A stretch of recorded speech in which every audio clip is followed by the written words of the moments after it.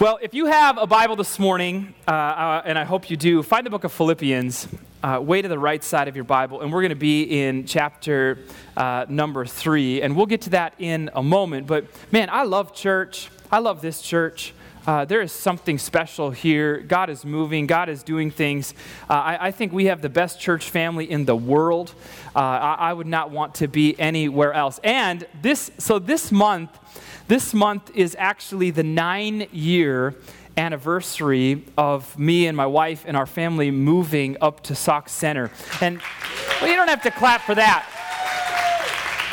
The reason that I brought that up is because even though Sauk Center is not like where I grew up, I have now officially lived in Sauk Center longer than I have lived anywhere else in my life. And so I'm calling this home, yeah, it's a good thing.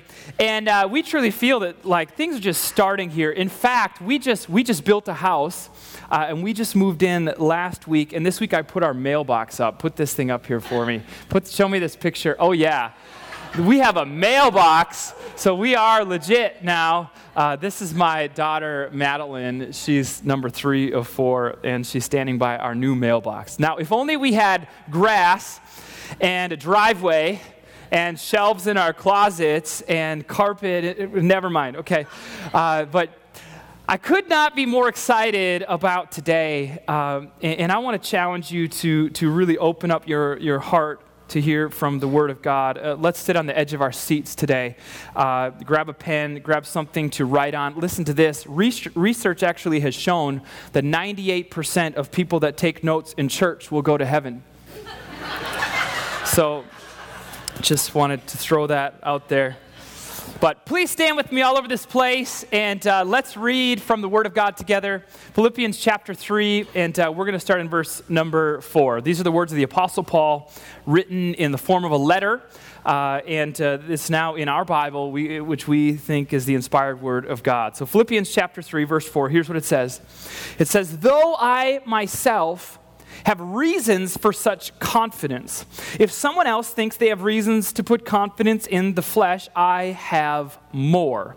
Circumcised on the 8th day of the people of Israel, of the tribe of Benjamin, a Hebrew of Hebrews. In regard to the law, a Pharisee. As for zeal, persecuting the church. As for righteousness based on the law, faultless.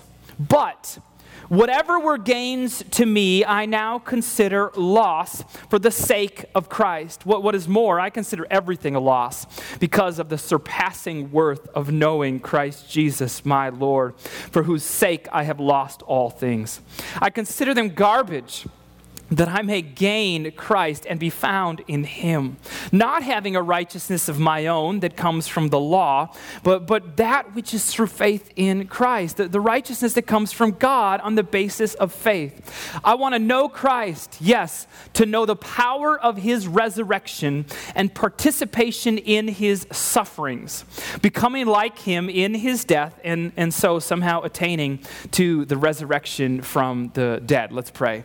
God, we ask and we pray that you would speak so clearly, that you would show us things, that you would, God, do what only you can do. We pray that as we open your very word, that these words would bring life and encouragement and challenge us, God, to know you more. And so, God, we just give this to you, and it's in your name we pray. Amen, amen. All right, give somebody a high five and have a seat.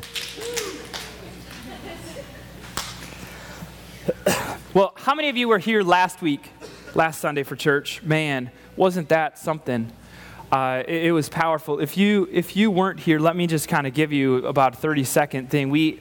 Last Sunday, we had a missionary friend of mine here from the country of Cambodia who shared his story. I think I have a picture here. Yeah, that's him and his wife. Now, I've been to Cambodia 2 different times, worked with them, and spent some time with them. But if you didn't know this, about 40 years ago, Cambodia went through a horrendous event where over a third of the population of Cambodia died.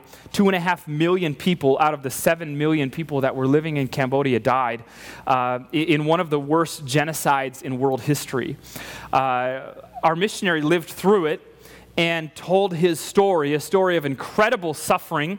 He was taken away from his parents and his family at the age of 7 and forced into a child labor camp. There were more than 1,000 kids there. After 4 years, out of the 1,000 plus kids that were in this camp with him, less than 50 were still alive. And I don't have time to go into all of the details of everything he experienced in those 4 years, but at the age of 11, after these 4 years, 4 years of the closest thing to hell on earth that you could even imagine, he was rescued, adopted by a family in St. Paul, and grew up in the St. Paul School District. It's amazing. And what's absolutely crazy, and he didn't even talk about this last week, his wife, her name is Tita, went through the same thing. Both of them are from Cambodia. Both of them lost parents and lost family members and experienced the horrendous thing of what this was. They were both adopted by people from St. Paul, and they met in college in Minneapolis. It's a crazy story when you hear about this. But this story, if you missed that last week, I want to challenge you to watch that thing on our website. It will make you cry. It'll make you sick to your stomach, but you will leave in awe of the power and the goodness of God as well, and so do that. But that story and his story really leads us into what we're heading into today, because this morning we're starting a brand new 4-part message series that we're simply calling Suffering. Suffering. And here's the premise of this series. We all face difficult situations in our life. It's not a matter of if something is going to happen. It truly is a matter of when. A loved one will die. It's a reality to us. So many of us have experienced that. Someone you love will get sick. You will experience pain in your body. Recent statistics say 6 out of every 10 Americans will face a financial crisis within every 10-year period. 6 out of 10.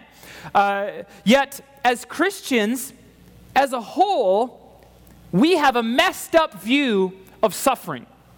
We have a very unbiblical view of suffering and difficulty and hardships, and our theology, which is what we believe, it really does not line up with the Bible. What we believe about suffering and hardship, for the most part, it is not true.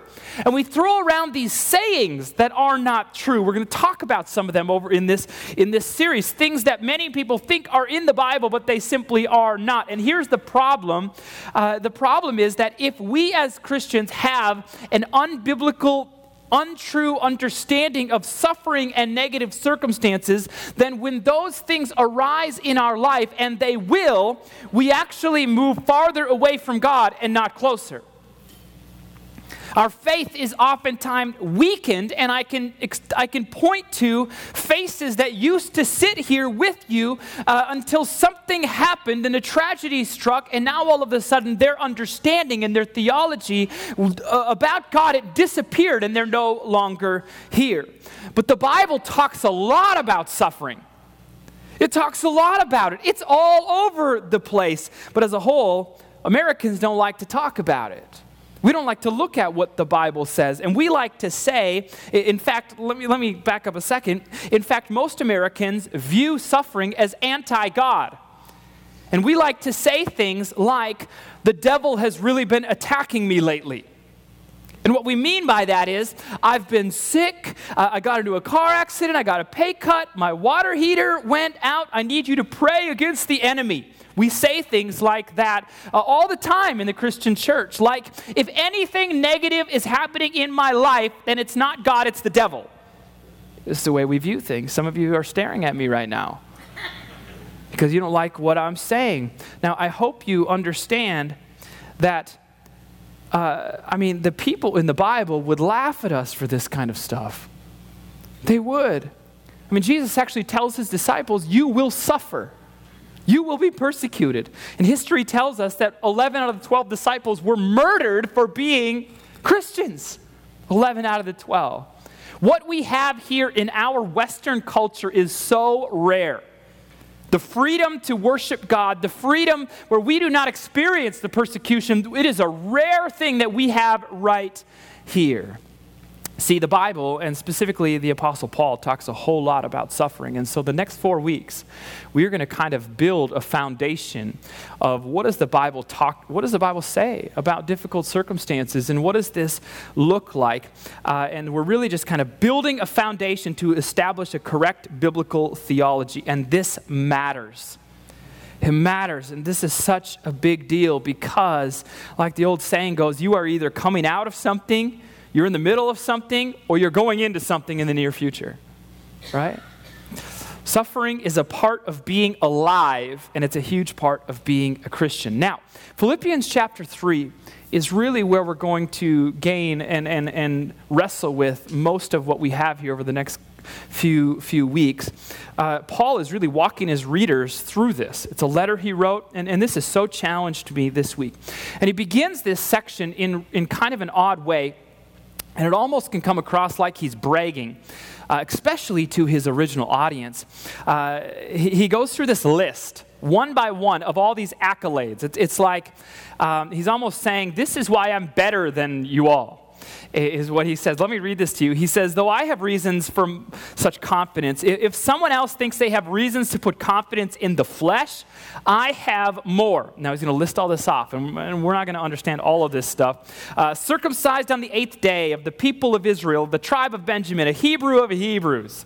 In regard to the law, a Pharisee. As for zeal, persecuting the church. As for righteousness based on the law, faultless. He's talking about his incredible Jewish heritage, which mattered so much in that time. He's talking about his learning, his schooling. Paul knew multiple languages. We know this. He was incredibly intellectual. We know this. Truly brilliant mind. We see this coming out in his writings all over the place. And basically he's saying, I am from the ultimate bloodline. I'm from the ultimate bloodline. And not only that, I went to the Harvard of the Jewish culture. I know multiple languages, was the part of the highest religious elite class in every way. In fact, I was more passionate about God, more passionate about the Word of God than anyone else on this planet. No one was as amazing as all of that as I was. And then he transitions. And he says in verse 7, whatever were gains to me, I now consider loss for the sake of Christ. What is more, I consider everything a loss because of the surpassing worth of knowing Christ Jesus, my Lord, for whose sake I have lost all things. I consider them garbage that I may gain Christ. I really don't give a rip about any of that stuff. I'm better than y'all at all this stuff, but I don't give a rip. It doesn't matter. I don't care how much of the Jewish law I knew or how much of a Pharisee or the languages I know and intellectuals and bloodline. He says all of that is garbage. And garbage here in the original Greek, which is what we have this translated from, it's better translated actually as the English word dung. You know what dung is? Okay, if you don't know what that is, we can take you out to the porta potties and show you later what that is. All of that is garbage. All of it it's poop compared to knowing Jesus Christ. And then we come to the climax of this section of Scripture, verse number 10. And he says this. He says, I want to know Christ. I want to know Christ. Yes, to know the power of his resurrection and participation in his sufferings. And then he throws this beautiful little piece in, becoming like him in his death. And in this section of Scripture, like we have Paul more than once referring to and saying the phrase, I want to know Christ. I want to know Christ. He says that. And in fact, the theme of this section of Scripture is like, I want to know Christ. But in verse 10, Paul takes this a step farther, and this is where we're like building up to this for today. He says, I want to know Christ, to know the power of his resurrection and the participation in his sufferings. Now, don't miss this. Paul is laying out two very different sides to knowing Christ. Two very different sides. One, knowing Christ through the power of his resurrection. We love that. To know him in the incredible power and him dying on the cross and raising from the grave. It's what we celebrate. We come and we're encouraged and we love that. Paul says, I want to know Christ in that power, experience Christ in that power. I want that. But then he throws out this stinking number 2. And it's like, what do we do with this? Because he says, I want to know Christ through participation in his suffering.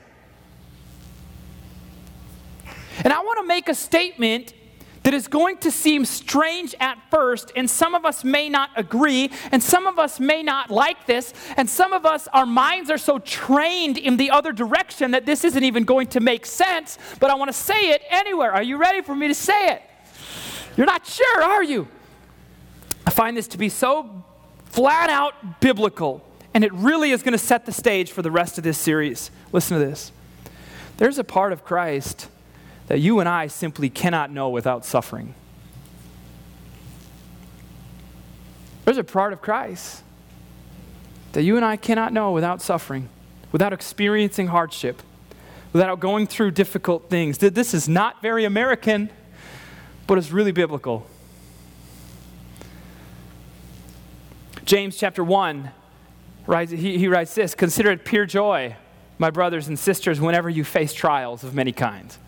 Paul in Romans says we rejoice in our sufferings. Americans don't consider it pure joy when we suffer, do we? In fact, we think it's unbiblical and ungodly. And the people of the Bible say, consider it joy and rejoice. I mean, weird things to say. American Christians call suffering from the devil. Biblical Christians say, consider it pure joy and rejoice. Paul says, I want to know him in the power of his resurrection. I want to know him, and I also want to know him in the fellowship in his suffering, participation. Paul is saying this, listen.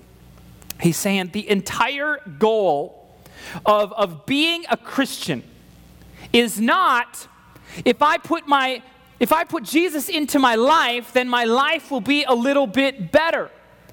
And my ethics begin to change, and my morals begin to change, and then I maybe make better decisions. And my life gets a little bit better if I just add Jesus to the good life that I already have. And that'll make my life even better.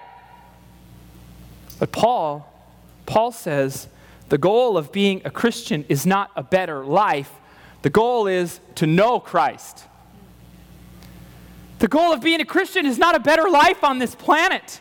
The goal of being a Christian is to know Jesus, to know Jesus, to know Jesus. Jesus is not a goal that leads us to other goals. Jesus is the goal. He's the goal here.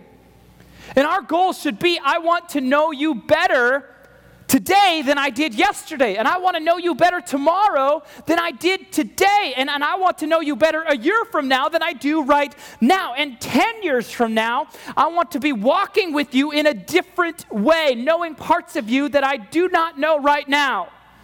The goal is to know Jesus. And this is going to mess some of us up right here.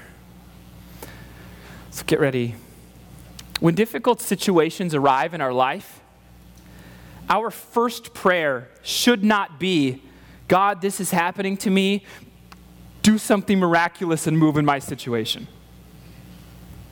By the way, it's okay to pray that prayer. Please pray that prayer. That's a biblical prayer to pray. We believe that God does miracles, and we believe in all of that. But that should be your second prayer, biblically. Your first prayer should be this: God, help me to know you better because of this. Help me to know you more. Help me to know you more. You find that you have cancer in your body? You pray, God, use this to bring me closer to you. And then second, you pray, and do a miracle, change this situation. This will change your life, by the way, and it'll change your relationship with God. Now, if you didn't know this about the Apostle Paul, he has a pretty crazy list of suffering. Crazy list.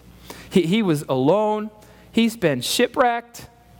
He was attacked by murderous mobs. That happened to me just a couple minutes ago in the bathroom, actually. That joke would have been funny if we had bathrooms. But Paul's been beaten. He's been whipped. He's been starved. He's been homeless. He's been poor. He's been bitten by a snake. He's been put on trial. He's been in prison, and he's been betrayed by friends. Now, other than that, Paul has a pretty easy life. And he's writing this text, Philippians, he's writing this letter from prison. He's in prison. He's been in prison for about 2 years as he writes this passage, and he's waiting to hear whether or not he's going to be executed for being a follower of Jesus. And by the way, he's going to be.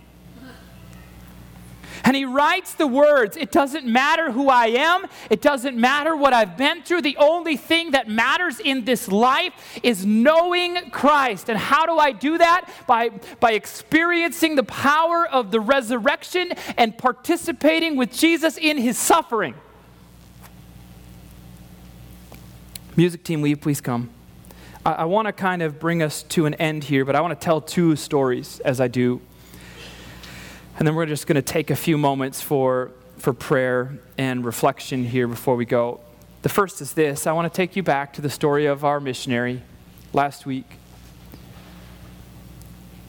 4 years as a child, experienced an absolute hell on earth.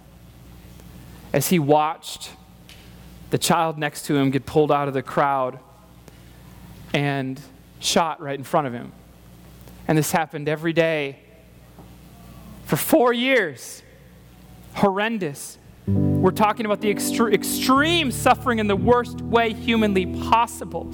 You heard his story. Well, I've had time to spend with him. I was over in Cambodia with him. I've spent some time here with him. I had lunch with him after service last week. I've asked him a whole lot of questions about his life, about everything he went through, and I've listened to him say a whole lot of things. And listen to me, he has a depth to his relationship with God that I'm convinced he would not have without his story.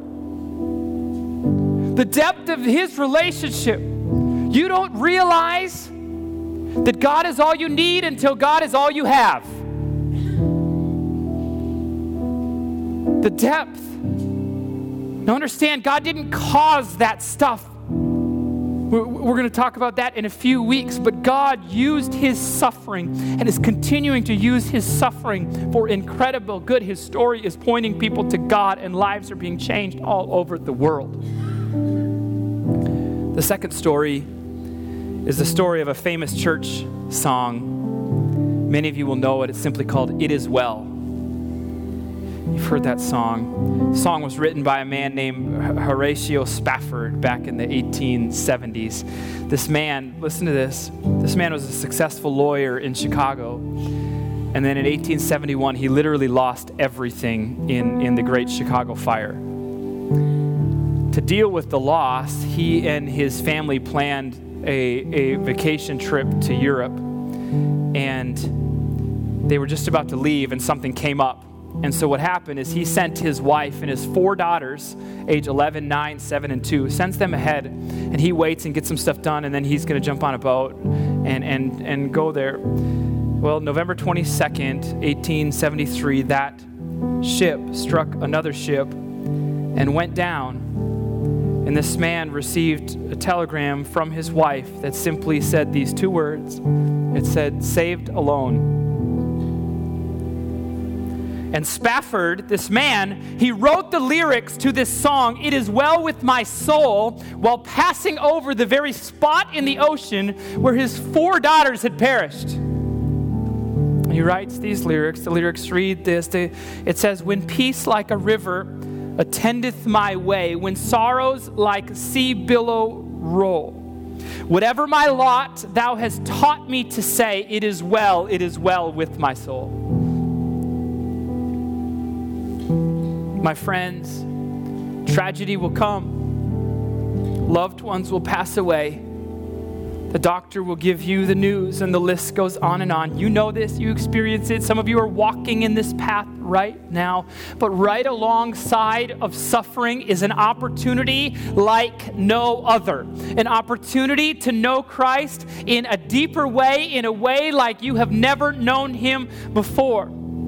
Over the next couple weeks, we're going to build on this idea. There's a lot of questions that people have about suffering, and we kind of have a list of them that we're going to just try to address. We're also going to address some of the, just directly address some of the misconceptions and misunderstandings that we, specifically as Americans, have. And then we're going to really look at what do we do when tragedy strikes, and how do we respond? And I think that this series and understanding biblically this idea of suffering, as we look at the writings of Paul and others, has deeper, bigger, things that can come out of it than so many others. And I'm excited to see where this goes, but just kind of where I want to take this here as we're done. With no one looking around, just a time of privacy and reflection. Who here in this place would just be honest with me and say, Pastor Kyle, I am in the middle of a difficult season. I'm right there in the middle of that, whatever it is. If that's you, just quickly show me your hand. So many hands all over this place. I want to pray for us here before we go, but I want to understand that I want to pray first that God would bring you closer to Him in this time. And so let's just take a moment and pray. God, I pray for those that lifted up their hands today in the middle of a difficult season, in the middle of circumstances that are just not good. And Lord, we pray that you would use these things to draw us closer to you, that you would use tragedy to strengthen our faith, that you would use losing a job to bring us our relationship with you closer than it's ever been. God, use these things for your glory and to bring us to you, God. And I pray that as we approach these things, as we pray, that we would seek that out, that we would ask for that, and God, that you would help and move us closer. God, we also pray that you would do miracles. We pray that you would show up in the ways that only you can. We believe that. We pray for that, God. In the name of Jesus, will you heal people? Will you intervene? Will you bring families back together? Will you do, God, what only you can do? In your name we pray. The last thing here, eyes still closed for just a moment longer. Who here in this place would just say, I know that I am far from God and I need to come home. God is standing there with his arms open. He gave his son for you. The amazing grace and the incredible love of Jesus is there waiting for you. And you may be searching every which direction to find satisfaction, to find the love, to find whatever it is you're missing. And I'm telling you, you will never find what you're looking for outside of Jesus Christ. You'll never find it. You can find temporary happiness. You can find things that, but it'll never truly satisfy. There's a hole in your heart that is only to be filled by God. And maybe you're here today and you would say, I have never accepted Jesus as my Savior, and I want to do that today. If that's you, with no one looking around, quickly just show me your hand. Thank you. Anyone else? Anyone else? Just show me your hand for just a moment. I want to pray for you. I need to accept Jesus as the Savior of my sins. Let's everyone in this place just pray this together. Pray, Father God, I give you my life. Thank you for sending Jesus to die for me. Forgive me of my sins and change my life. In your name we pray. Amen. Let's put our hands together and celebrate that.